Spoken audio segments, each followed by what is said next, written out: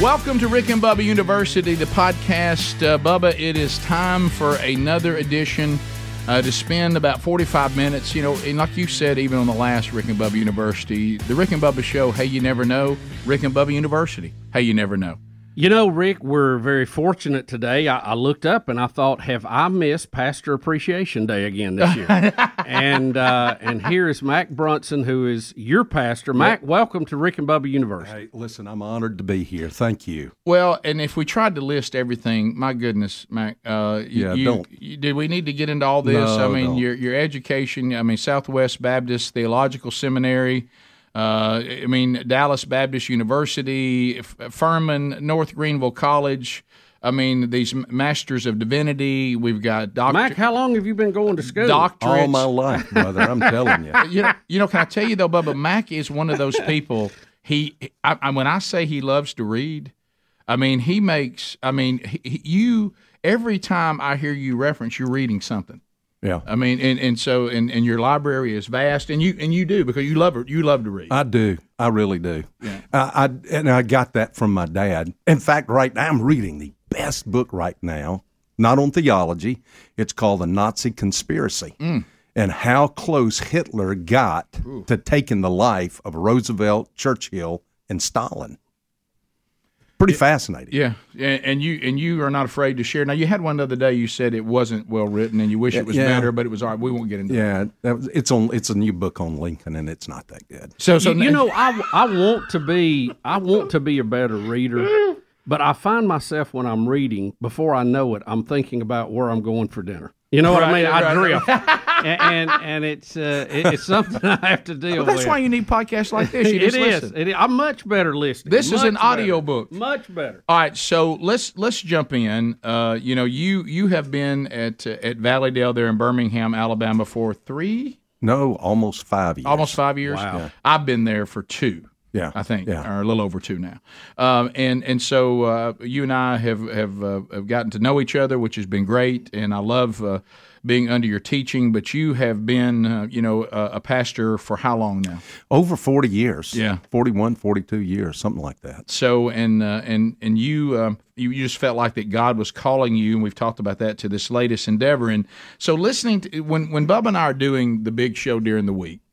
You know, we're in one of those things that Scripture talks about. You know, we're in the world, and then we're trying to stay under the authority of Christ and not become of the world. And it's can be a balancing act. We don't pull it off every single day, and when we don't, we repent and say, "Lord, forgive us."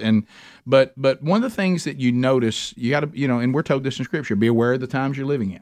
Yep. Don't live as the unwise, live as the wise. That's right. And one of the things that is really under attack right now, and this is going to be topic number 1. Okay. The integrity of Scripture.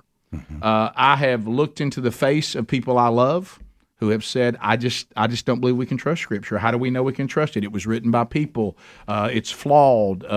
God's evolved. How do all of this? And by the way, when you get to the Catholic Church, they've got more books than what y'all are studying. And you were talking the other day, and Bubba and I have referenced this before, but you laid it out in a way that I wanted the people watching this and listening to get.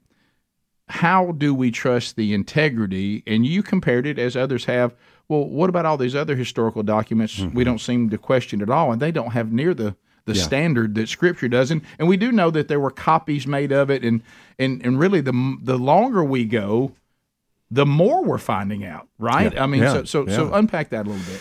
Well, let me start with a scholar, an academic scholar by the name of Bart Ehrman, who is professor, University of North Carolina, has written, 30 books at least, maybe more.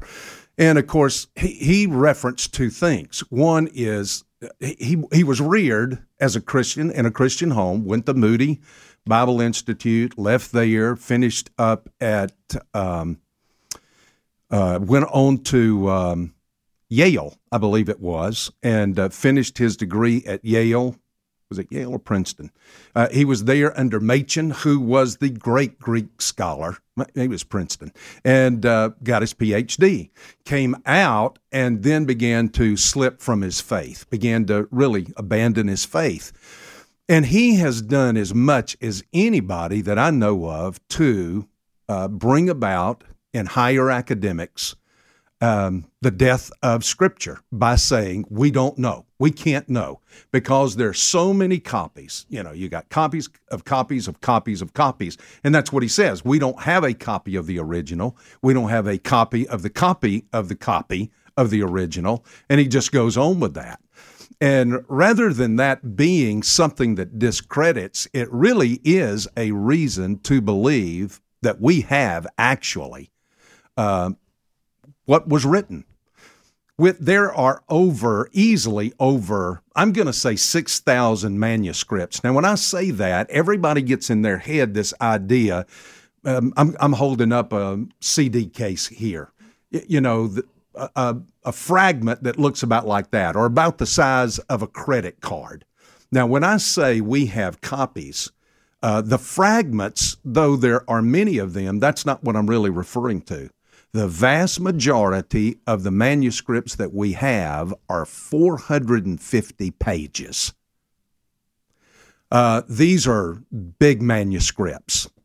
There are some 6,000 manuscripts right now, 5,800 and something, and those are 2016 numbers. So they have found others since then. So that's why I say around 6,000. These are huge manuscripts of Scripture. And everybody says, well, you've got all of these you've got these variants. You've got in textual criticism, well, you've got all of these areas or variants where there are mistakes. Well, generally, most of those mistakes are in spelling. For example, we've got a piece of the Gospel of John, now listen to this, that dates back within 90 years of the life of John. Wow. Now just keep that in mind when I give you some of these other statistics. The variants that Ehrman talks about, well, you've got a variant between this and this. Well, if you didn't have but one manuscript, you would have no variants. Right. The variants happen to be in spelling, most of it. And that is, for example, the Gospel of John. You've got some that spell it John. Others will spell it John, or some will spell it Jon. I mean, how many ways can you spell John? Right. And the thing even is today. Yeah. And they'll call that a variant. That's a variant. And they'll say, well, you can't trust it because you see it's a variant. Oh, give me a break. Right. You may have one letter inverted, I before E except after C, except before N in chicken. Andy Griffith. Right. Yeah. I before E except after C. Well, it may be that they Andy. put, they may have just switched those two letters there. So no variant has, not a single one that they talk about has ever changed any portion of Scripture. Not a one. Not a doctrine, not a belief, not even the sentence itself has been changed. So we have, and I meant to bring with me, I have a scroll that is about 500 years old that is from a page out of the book of Joshua. And I meant to bring it because I wanted you to see how accurately they would copy these things. Mm-hmm.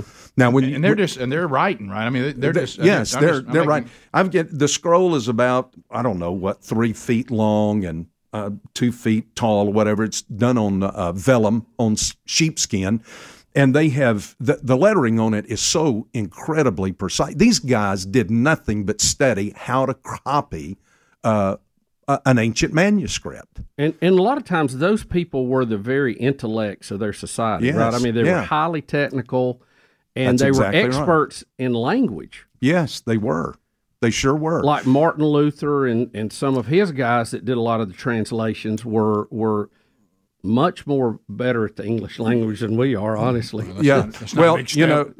Luther's Bible, and I've got a huge copy of that. It's one printed in the 1800s. I wish I had an original, but it's all in German. It became the textbook for the German states in how to learn to read and write. And it basically is still pretty much that in Germany today, you'll find those that'll say, yes, this is the foundation of our German language right here. So to say that we don't have accurate copies is just, it's not factually correct. Let me go off on a little bit of that and show you and share with you. We have manuscripts, somewhere around 6,000 manuscripts in Greek manuscripts. There are 10,000 Latin manuscripts. And then there are those manuscripts that are in Coptic, Syriac, Aramaic, Gothic, others like that are about 10,000. So we have over 25, 26, 27,000 manuscripts of the New Testament. Now, just stop and think about that. That's a lot. And these go back, some of them, as I just said, we have a portion of John that goes back within 100 years of the life of John. Now, when you come to somebody like Pliny the Elder, now, if you do, PhD work, you're going to have to get to know Pliny the Elder. He was a scholar. He was an author. He left us about 200 copies of his writings. Those writings go back to within 700 years of the original. But nobody ever questions Pliny. Right. We had Plutarch, the historian, biographer, philosopher. He wrote the parallel lives. He looked at the great men of his day, the emperors of his day, men like that. There are only 4 of those biographies that remain, and they go back within 800 years. The closest copy to the original is 800 years out. Josephus, everybody knows Josephus, the Roman historian who wrote, he was Jewish. He was part of fighting the Romans. The Romans that's a great story, by the way. The Romans capture him, they let him live, and he writes the history of the Jewish wars. Well, there are only 26 copies. Now get this, 26. Only 26 copies of Josephus. Nobody questions Josephus. Right. Nobody asks about that. The closest we have to the original is 800 years away from Josephus. So now we have got somewhere around 27,000 manuscripts of the Greek New Testament that go back to 150, 200, 300, and then all the way up, So nobody really can point their finger and say, you can't trust the manuscripts. My word, we have got more manuscripts than anything that came out of the... Listen, I love history. I'm fixing to read another book on Hannibal. Love Hannibal, the Carthaginian. We believe that he crossed the Alps, invaded Rome from the north. We know that from writings, from a few writings that there's not been one piece of archaeological evidence, not an elephant bone, not a coin, not a note left from somebody that said, hey, dear honey, we're crossing the Alps with these crazy elephants or anything like that. And yet nobody questions that. We don't have one bit of archaeological evidence at all that he crossed. We just know he crossed the Alps.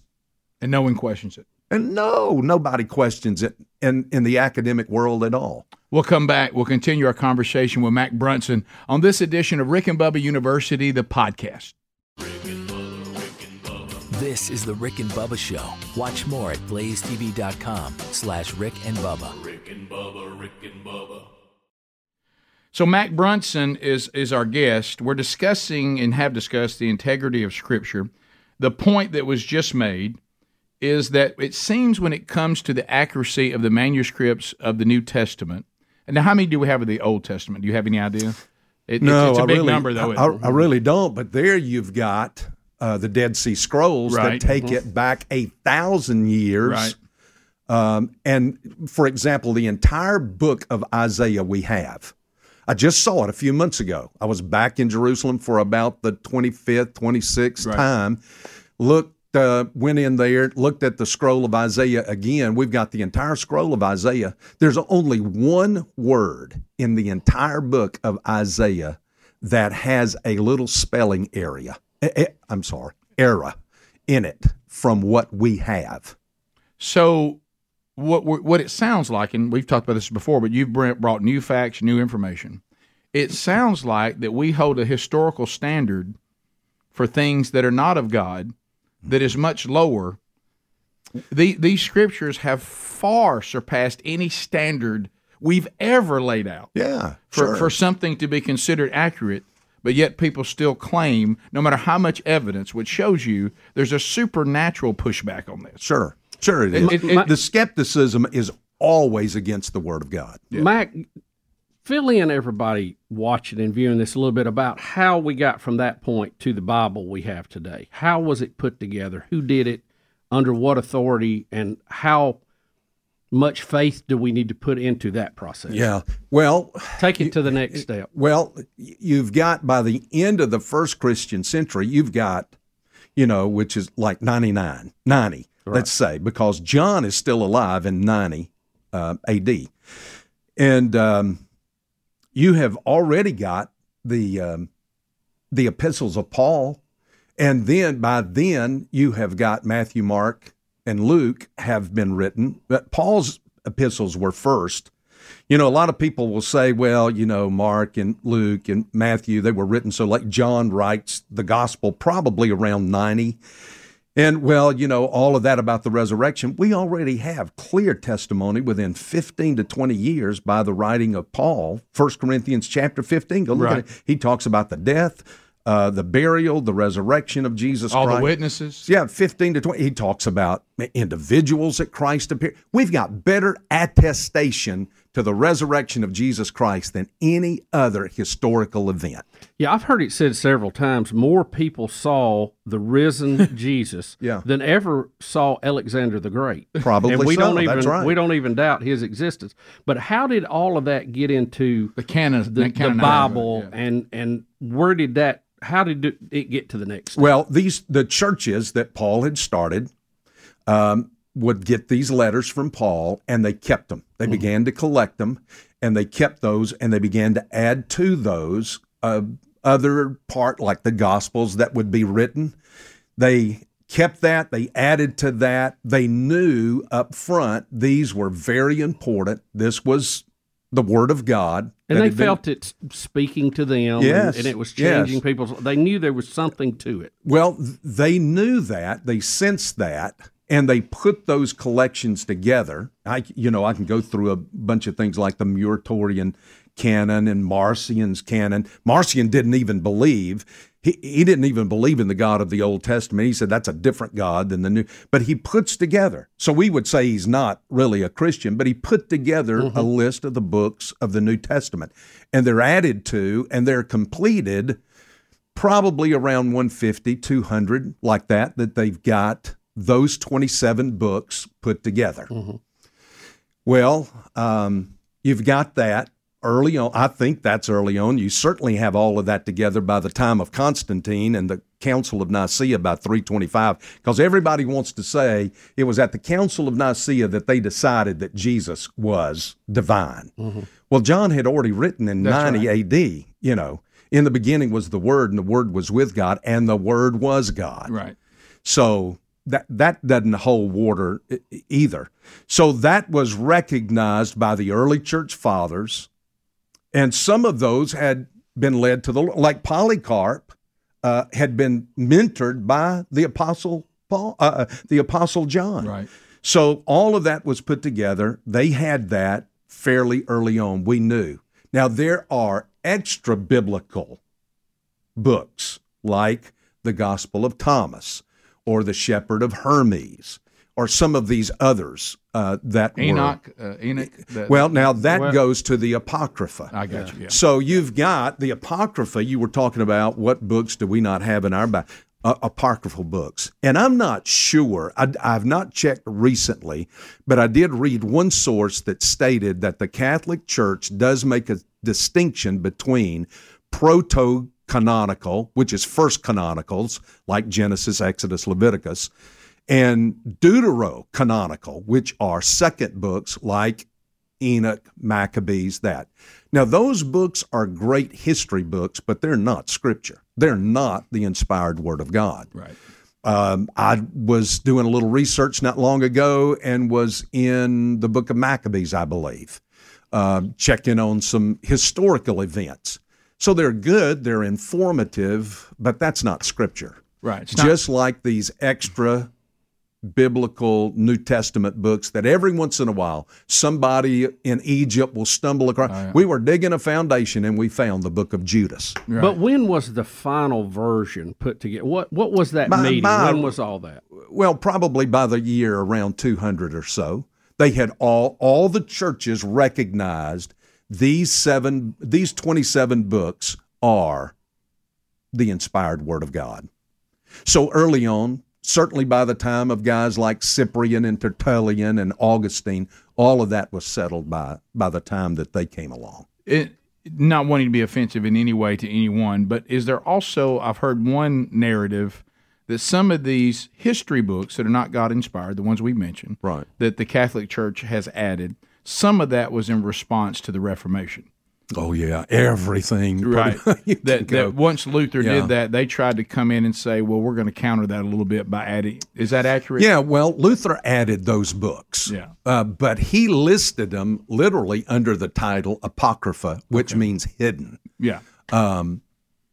So he did that, and he recognized that these were clearly apocryphal books, just like everybody else had, just like the early church had. The early church fathers had recognized these are. Mac, let me ask you this. This is a tough question. I've been asked this. I don't have a really good answer for it, so I thought I'd try you on it. The Bible is full of numbers. Yes. We see a lot of numeric things, 7, 70, all this.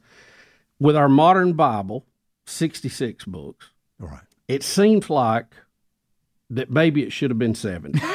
Okay, I mean, you see what I'm saying? Yeah. And I've been asked that, and I said, I really can't answer that other than to tell you these people said that what they were writing down was inspired, and that's what was canonized into our current Bible. But you know what? It does raise a question. Yeah. Have we missed something? I don't think so. I believe in what's called a closed canon. Yeah. If they go out there tomorrow and they dig up 3 Peter, right, I'm not going to take it as canonical. Right. I would read it, would use it historically, something like that to understand better. Almost like these other books we mentioned in history. I just believe in a closed canon. And it doesn't hurt to look at some of these as long as you realize they're not inspired. You got to understand the difference. Right? You got to understand the difference. Sure. Because I know some people will they don't want to talk about it. They'd rather bury it in whole. And then other people that want to examine it. But I think you can look at it, but you don't have to put it on the same level, right? I think you have to use caution though, because if you treat them as God inspired, you can get in some problems. Well, now here's the thing. Well, couldn't you use it more as a history? Right. So what I'm talking about. But know what you're doing. Make sure you realize what you're doing. Yeah, I would say this: Christians don't need to be afraid. Right. That's really why I did this message on all of this. The day that the graduates were recognized is to give them something that they could say, listen, I don't have anything to be embarrassed or ashamed or shy about or fear about when it comes to the Word of God. So no matter what I read, I've read stuff by Dawkins. I've read stuff by... We've had him on the show. Yeah. Hawkins and all of these guys. We've had Hitchens on the show. And I'm going to tell you what, they didn't come off, honestly, as very impressive at all. Yeah. Their arguments against Scripture and against God I found to be kind of elementary. I felt sorry for Dawkins when it was all over. I expected him to have a better case than he was making. It really wasn't all that impressive. Well, Ehrman's is not. Bart Ehrman is not. Right. And I really feel sorry for him because he knew the truth and walked away from it. We're going to come back. We'll finish our conversation with Mac Brunson on this edition of Rick and Bubba University, the podcast. Okay, so Bubba, we talk about this a lot on the program, and you've heard us talk about it in this podcast. We understand you're out there. We have services that we have to use and pay for, and you're like, I don't like sending my money to that company because I see all the stuff they stand for, and it goes against what I believe. But where do I go? Well, there are many times you don't have much of a choice, but I'm gonna tell you what, when it comes to wireless and cellular service, you do have a choice, and it's called Patriot Mobile. And don't get into this. Look, there's nothing that drives Bubba and I up the wall more than for somebody to say something is faith-based and they want you to use the product out of guilt, not out of merit. It's not as good. No, it's every bit as good as you're using the same carriers. Okay, but Patriot Mobile is America's only Christian conservative wireless provider, dependable nationwide coverage. And this is what I love about their integrity. If you use them and you don't agree it's as good or better than anything else you had, then they'll put you back to where you were, and you don't, and they'll refund you. So they got the same coverage as all the three major networks. You get the best possible service in your area without all the politics and stuff that goes with it. So when you switch to Patriot Mobile, you're going to send a message that you support free speech, freedom of your religion, the sanctity of life, Second Amendment, military, veterans, first responder heroes. So they're 100% U.S.-based customer service you'll enjoy too. So why don't you switch now by going to patriotmobile.com/Rick Bubba. Just put our names together. patriotmobile.com/Rick Bubba, or you can call them 878-PATRIOT. When it comes to this, you do have a choice. Patriot Mobile. Mac Brunson is our guest on this edition of Rick and Bubba University, the podcast. So let's move into another place where we see, and you've seen the world go after this all the time. And this is not, we got to know what we believe, and we have to understand Scripture. So we've covered that you can trust it. We've covered that. And you don't have anything to shy away from if somebody wants to debate you about that. We've covered that. Confusion comes in with the three laws of God, and you just did a message about that recently too. Yeah, we understand the part where the Old Testament is pointing us to Jesus. Right, the whole Bible's about Jesus and that redemption plan that God began to work on as soon as we fell. We got that, but we get kind of confused some here with His relationship with Israel. The Gentiles, the wild branch grafted in, the church, where Paul tells us there is no Jew or Gentile. There is no Scythian. There is no slave. We're all the same people. That's right. However, when you go into the Old Testament, which we're not afraid of, it's been fulfilled, you see this. I saw this. The first time I saw it was Martin Sheen and that bunch, then where they were doing the West Wing. And they pretended to have a character who was a Christian on there. Yeah. And that person was standing up for God's standard of marriage. Right.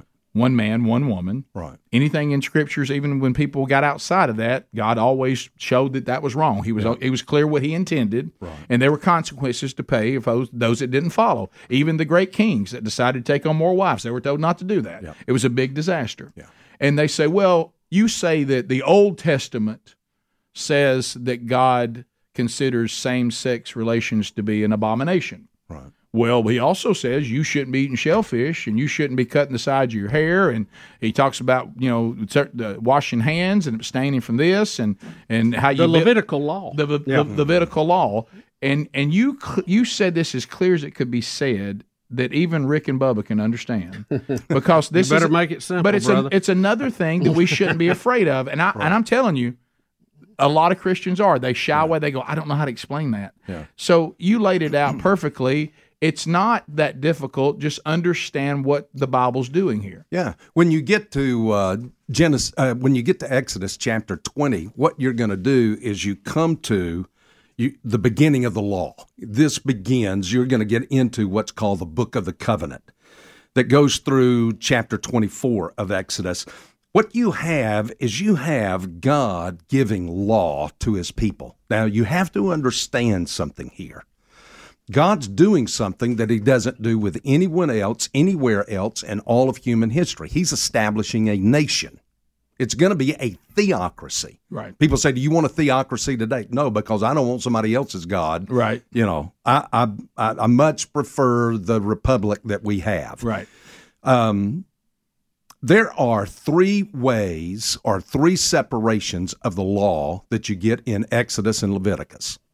One is you have the moral law. That's the Ten Commandments. Thou shalt not kill. Thou shalt not bear false witness. Thou shalt not commit adultery. That's moral law. That's part of what God is giving there. And it's still good today. Yes, yeah. It's for all of us then and now and forever. You see it written in the hearts of even pagan nations that did not know God. It was put in their heart because they had laws against murder. Right. They had laws against, breaking up somebody else's marriage, against stealing. Well, then you've got a second law that God gave, and that was the ceremonial law. How are you going to worship God? How are these Old Testament people to come before God? That's where you get into the temple and the sacrifice and the altar and all of those things. Then the third thing is this: God's establishing a nation. So you've got to give them civil laws. What am I to do when my camel goes through the intersection and bumps your donkey? Right. And your donkey falls over dead. What do I do with that? And you have to remember, they weren't driving Buicks; they were driving donkeys, and So anyway, God gives them civil law. This is civil law that you now. All three of those are interwoven in and out, and you have to have a little bit of common sense when you sit down and you start reading that. For example, don't eat shellfish. Well, they did not have the Center for Disease Control. Right. Thank the Lord. That's probably why they were as healthy as they were. They did not have.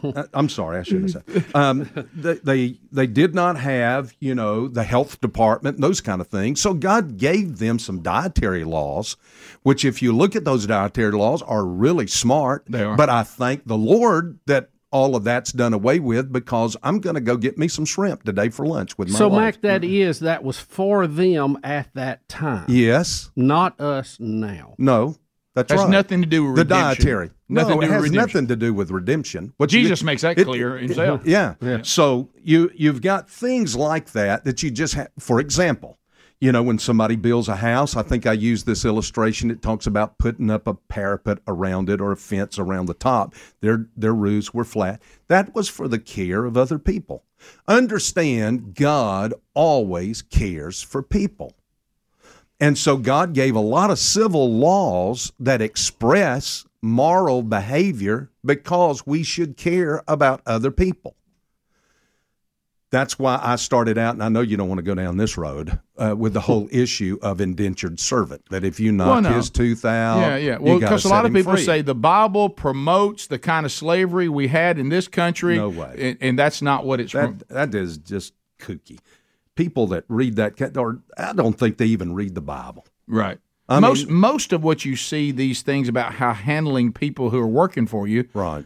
99% of this is about indentured servants Yes. who are trying to pay a debt off. Yes. Like almost we'd say employees today, Right. except they're not getting paid because they owe you money, Right. or they owe you something. And then you also see that the practice of going and capturing people and making them slaves, the Bible always speaks against that. The Bible says if you're caught doing that, we're just going to kill you. We put to death. That would tend to put down this issue of slavery. Right. Yeah. So now, did some people do it? Sure, they did. Just like some other course. people break the law of God. They did as well. So, but when I'm looking at the Bible and I see God's standard for marriage, Yes. and then I see God talking about shellfish. Right. That's two different situations. Yes. And the part and for those of us that are Gentiles and for those of us that are the church, all but one of those has been completely fulfilled. Now the civil could still be in play because we have governments and all that. In that civil law, there's the element of the moral that you treat people fair. Of course. And that's what God was understand this. God just brought these Hebrews out of 400 years of slavery. They were in slavery, and they were worshiping not just God, they were worshiping the Egyptian gods. Right. They were actually slaves. They were beaten. All of their rights were taken away from them. God brings them out of that. So it's just like you going into, I don't know, you're going into the backwoods of Canada where people just live, with, and I don't mean this about Canadian, but you find them deep in the woods and they don't have any law have or to anything. tiptoe around Canadians. You got to you bring them out. You got to give them 1, 2, 3 ABC. Right. Don't eat these kind of animals because they're unclean. Right. You don't have a way to process pigs so that you don't get sick off. And of it worked. His Yes. people didn't have the diseases that the pagan nations had. That's exactly right. Yeah. They didn't have the venereal diseases that the pagan nations had. Right. Because you had one husband, one wife for life. All right. When we come back, we've got one more thing that is in the middle of all this that seems to go, well, I don't fully understand this one because it made the 10 but it still seems to be fluctuating, and that is the Sabbath. Yeah. And the church, how the church should see the Sabbath. And we'll talk about that when we come back on Rick and Bubba University, the podcast. All right, so I know we don't like to talk about life insurance, but you have to. And let me tell you this, if you want to be responsible, and Bubba, I know you and I have been pitched every kind of, I mean, we've all done this, and you got to do this, and there's an account that goes with this, and hey, this is how you can build your college. They got all kind of names to them. Let's just talk about this. Here's what we want to know when it comes to life insurance. I died. Did the money go to my family? Right. Did Are they get, taken care did, of? Did they get what they were supposed to get? Well, Ladder has taken this and simplified that. I want y'all to hear this number. Did you know if you're applying for $3 million in coverage or less, you don't have to see a doctor? Wow. No doctors, no needles, no paperwork. It's 100% digital. Customers rate this process 4.8 out of 5 stars. So we're talking about Trustpilot made them, also Forbes Magazine put them best life insurance. That's happened in 2021. All you need is a few minutes. We're not going to surprise you with hidden fees. You can cancel anytime you want. If you change your mind in the first 30 days, you get a full refund. These policies are from insurers that have been vetted, long proven histories of paying claims. They get an A and A+ rating. So life insurance costs, Bubba, here's the other thing you and I know. Hello, 50, 58, 59 years old. Ladderlife.com/Rick Bubba. Go there now because life insurance gets more expensive the older you get. Ladderlife.com/Rick Bubba. That's LADDER life.com/Rick Bubba. Mac Brunson, we got a few minutes left in Rick and Bubba University, the podcast. And Mac, the Sabbath. Yes. The Sabbath. We just laid out, the 3 laws of God. Mm-hmm. The moral law is unchanging. Yep. The ceremonial and the sacrificial law has been fulfilled. That's all been fulfilled. In Christ. Yeah.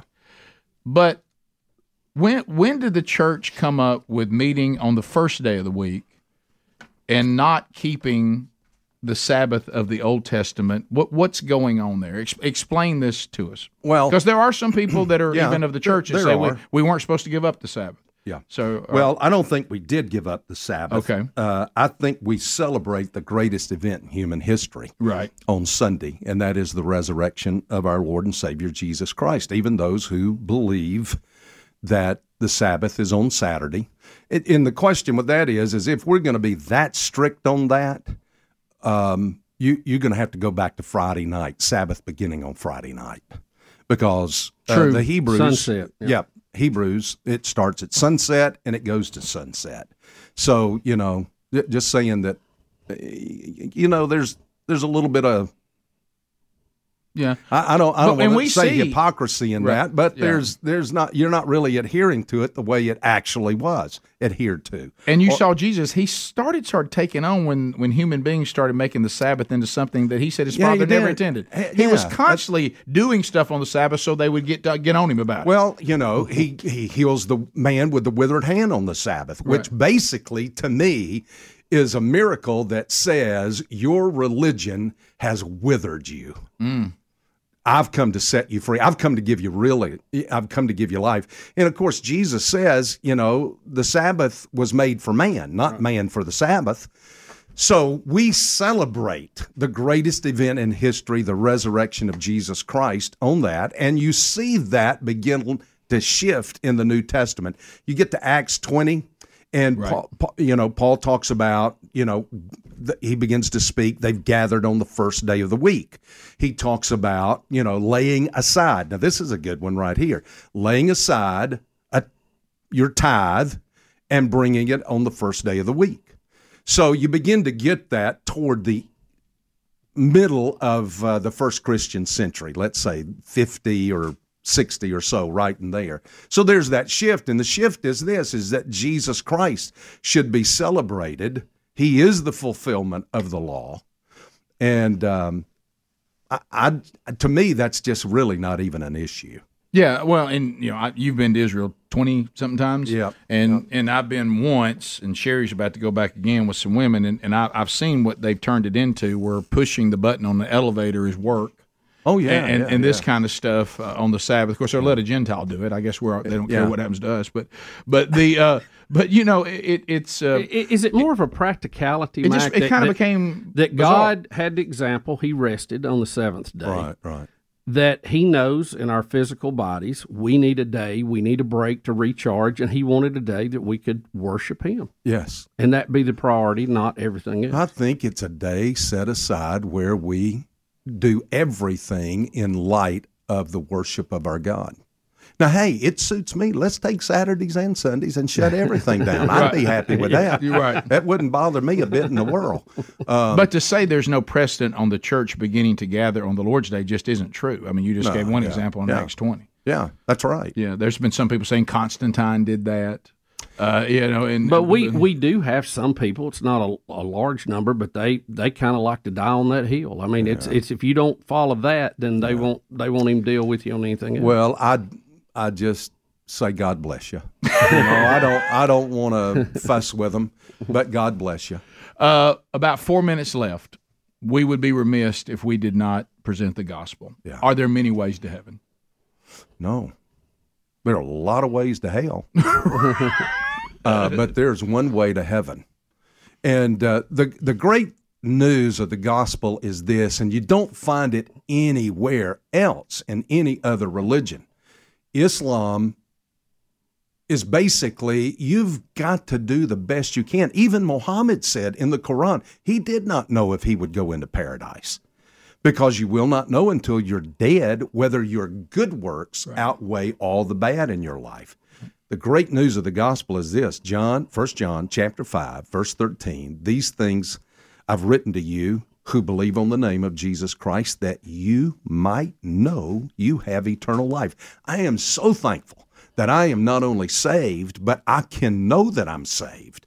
And it's not based on my works. Every religion will tell you these are the things you must do in order to enter into whatever. For Buddhism to enter into nirvana. For Hinduism to be reborn in an upper life. But here is a Savior who came to me and spoke the truth and said, you're a sinner, and there's no way you can save yourself from your sin. So I've come to save you. And he goes to a cross and he dies for me in my place to pay my debt, to pay my penalty. Can I do a quick little story right here? We got 3 minutes. My dad had an 8th grade education, had his own business. Me growing up, a furniture business. He did really well for himself not to have had but an 8th grade education. He had 2 sets of books. One set of books were those that were great accounts. He carried accounts.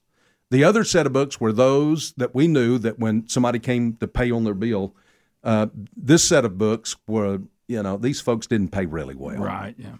Well, in the back of that, my dad had a ledger sheet for some select that I looked through after he passed away.